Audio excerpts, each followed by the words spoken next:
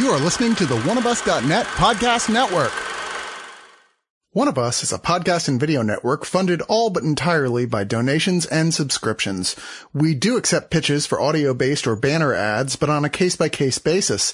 If you are interested in that, contact us at oneofusnet@gmail.com. With the amount of audio and video content we generate, it is expensive and extremely time-consuming to keep things running. Please go to the webpage oneofus.net and sign up for a subscription at $2, $5, $10, or $25 and get a ton of bonus content. One of Us needs and appreciates all your support.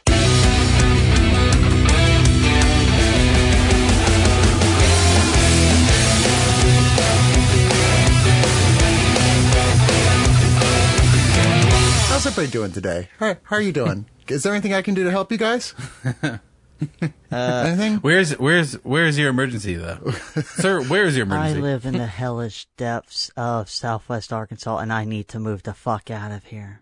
Are you fucking kidding me? Jesus Christ, get a goddamn life, Jordan. What the hell is your problem? I don't have time for this bullshit. People are getting murdered out there, and you're like, yeah, I don't like living in Arkansas. Well, you know what? Fuck you, I've got problems too! Welcome to our review of The Guilty.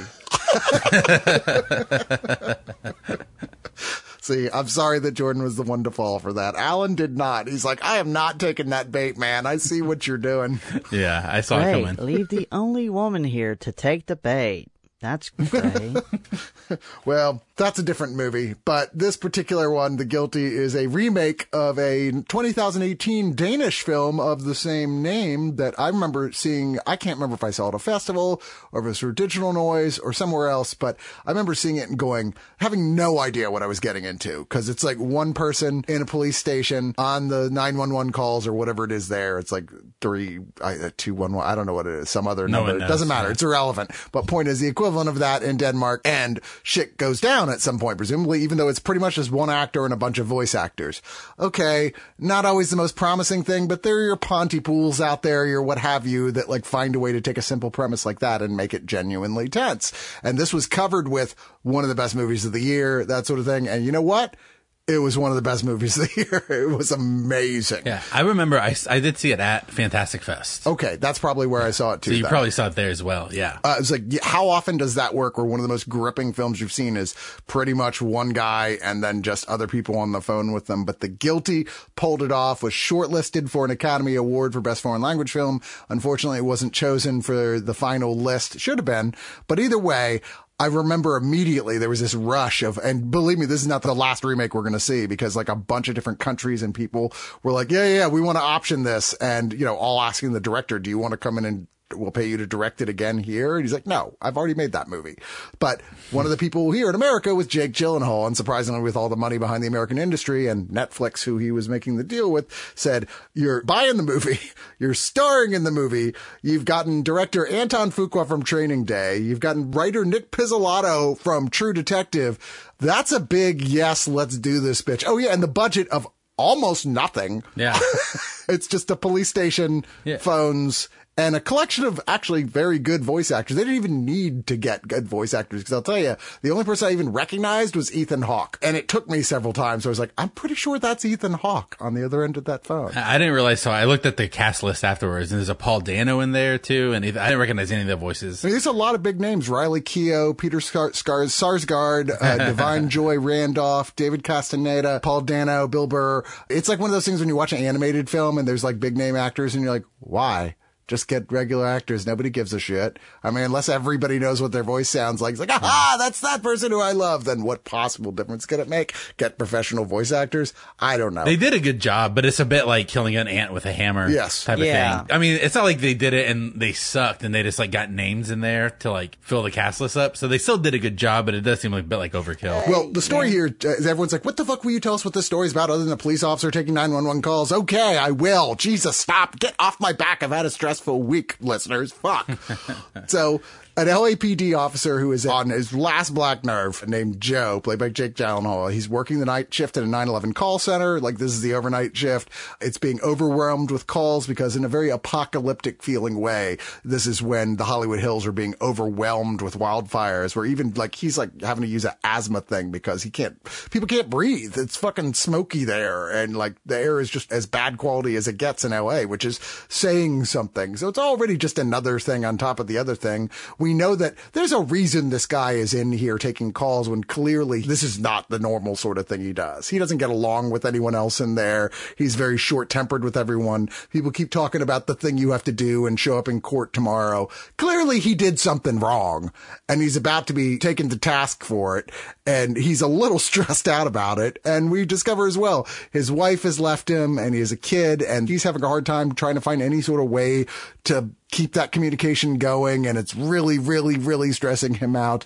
And in the middle of all this, he gets a call from a woman named Emily who clearly something is very wrong immediately. She can't talk freely, and he figures out she's been kidnapped and is in a vehicle with the person who kidnapped her. So he's trying to talk her through it and get any information he can, of which he can only get the tiniest bit. The guy can hear her talking on the phone. He thinks she's talking to her daughter, and she can't say anything overtly. Be clear, that's not something she would say to her daughter. And this turns into a series of phone calls with not just people connected in a way to this thing, but to other people that he knows and trying to get them to help to be able to, as he really gets emotionally connected to this case, he needs to figure out how to help this woman because he can't help himself.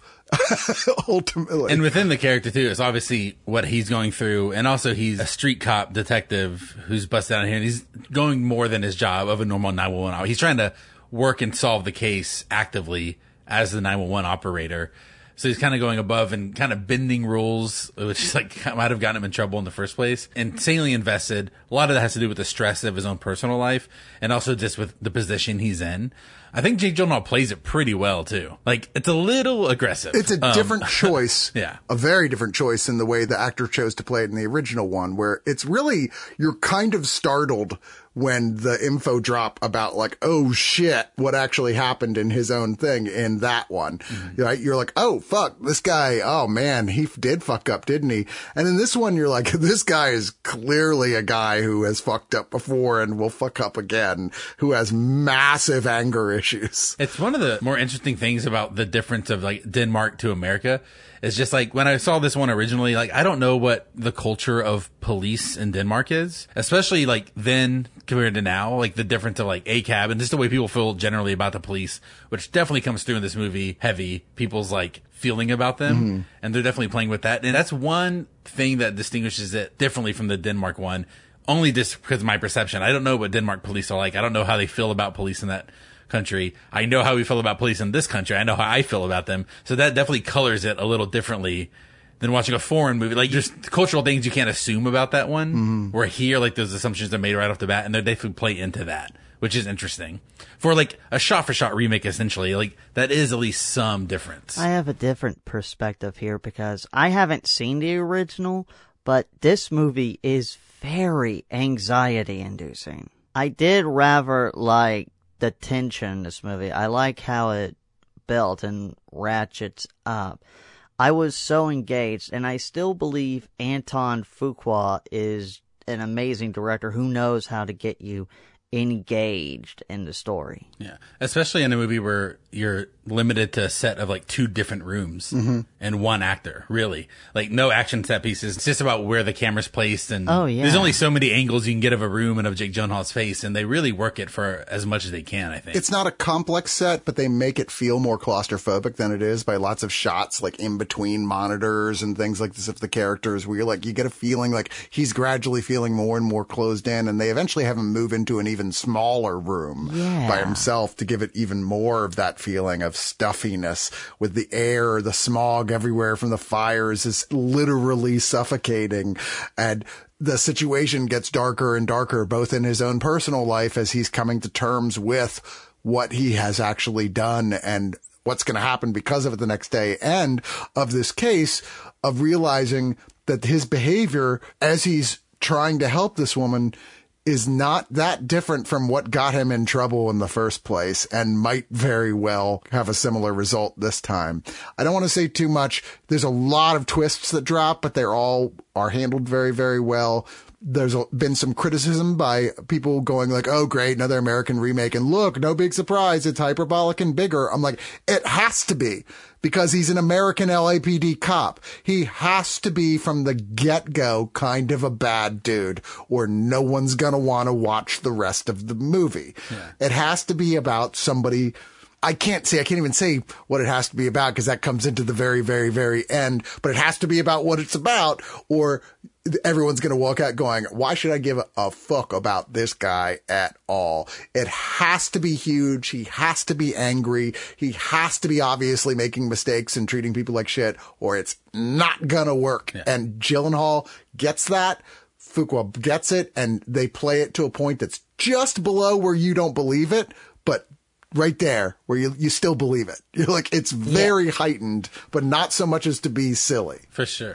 Like I said, I haven't seen the original. I've only seen this American remake, but now I'm very curious to see the original. What I can say about this one is it's a fantastic movie. It's one of my favorites of this year so far. Not quite top 10, but it does feature an amazing performance by Jake Gyllenhaal and is worth seeking out. So I'll give it 8.5 inhalers out of 10. Alan? I've seen some of those similar reviews you're talking about, Chris, where it's been criticized, especially compared to the original, of its more of a brash or like louder tone. But I think that's an important distinguishing factor between the two. Like I was talking about, like the cultural differences of the way we feel about police in this country, and especially LAPD and the history there. Like you have to account for that. If he's playing it the same way the cop in the original is playing it, it feels false. You have to address that. And it's one of the things that made me like this more than I thought I would, honestly, because I've struggled with like shot for shot American remakes, especially it's similar to like Let the Right One In to I forgot what the American one was called. Let them in. Let me in, yeah. Let me in. So like both those movies are completely well made, but they're almost exactly the same. So it's like, yeah, this is good, but I've seen it slightly better, which I sort of feel about this way, but I do appreciate that they took the tone in account and like made an effort to distinguish it apart from that. Even though the plot points are the same and the mission statement is still essentially the same.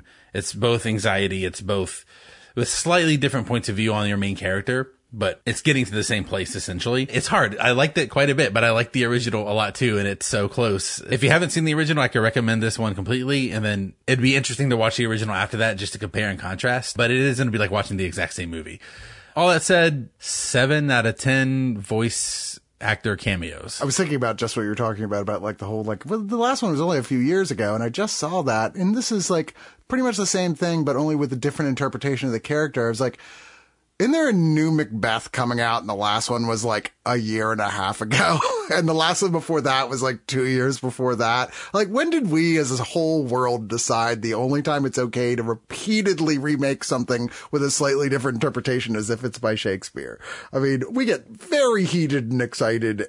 I think in this country more so than in any other. As near as I can tell, most other countries don't give a shit. Yeah. But in America, we're quite pretentious about our whole, it's not okay that you remade a movie from somebody else. It clearly is. They took the paycheck with glee. Okay. And this is unlike some I've seen. I mean, you say shot for shot. It's a fucking one location. There's not only so much you can do about that. Yeah. It's not really shot for shot. But there are enough differences to where they consciously adapted it for America to make it more relevant to Americans watching it. And I really appreciate that. I think that adds to the artfulness of the interpretation. And plus, I could watch Jake Gyllenhaal do just about anything. He's just one of the best actors of his generation. And here he is, despite the character not phoning it in. Come on, ladies and gentlemen. We're here all night. Give it up for me. Yeah, that's right. But take my wife, please. Yeah, I like The Guilty quite a bit. I like this remake of The Guilty quite a bit, which is also called The Guilty. I think they're either one or both are worth watching. If you're a Gyllenhaal fan, by all means, you absolutely should see this.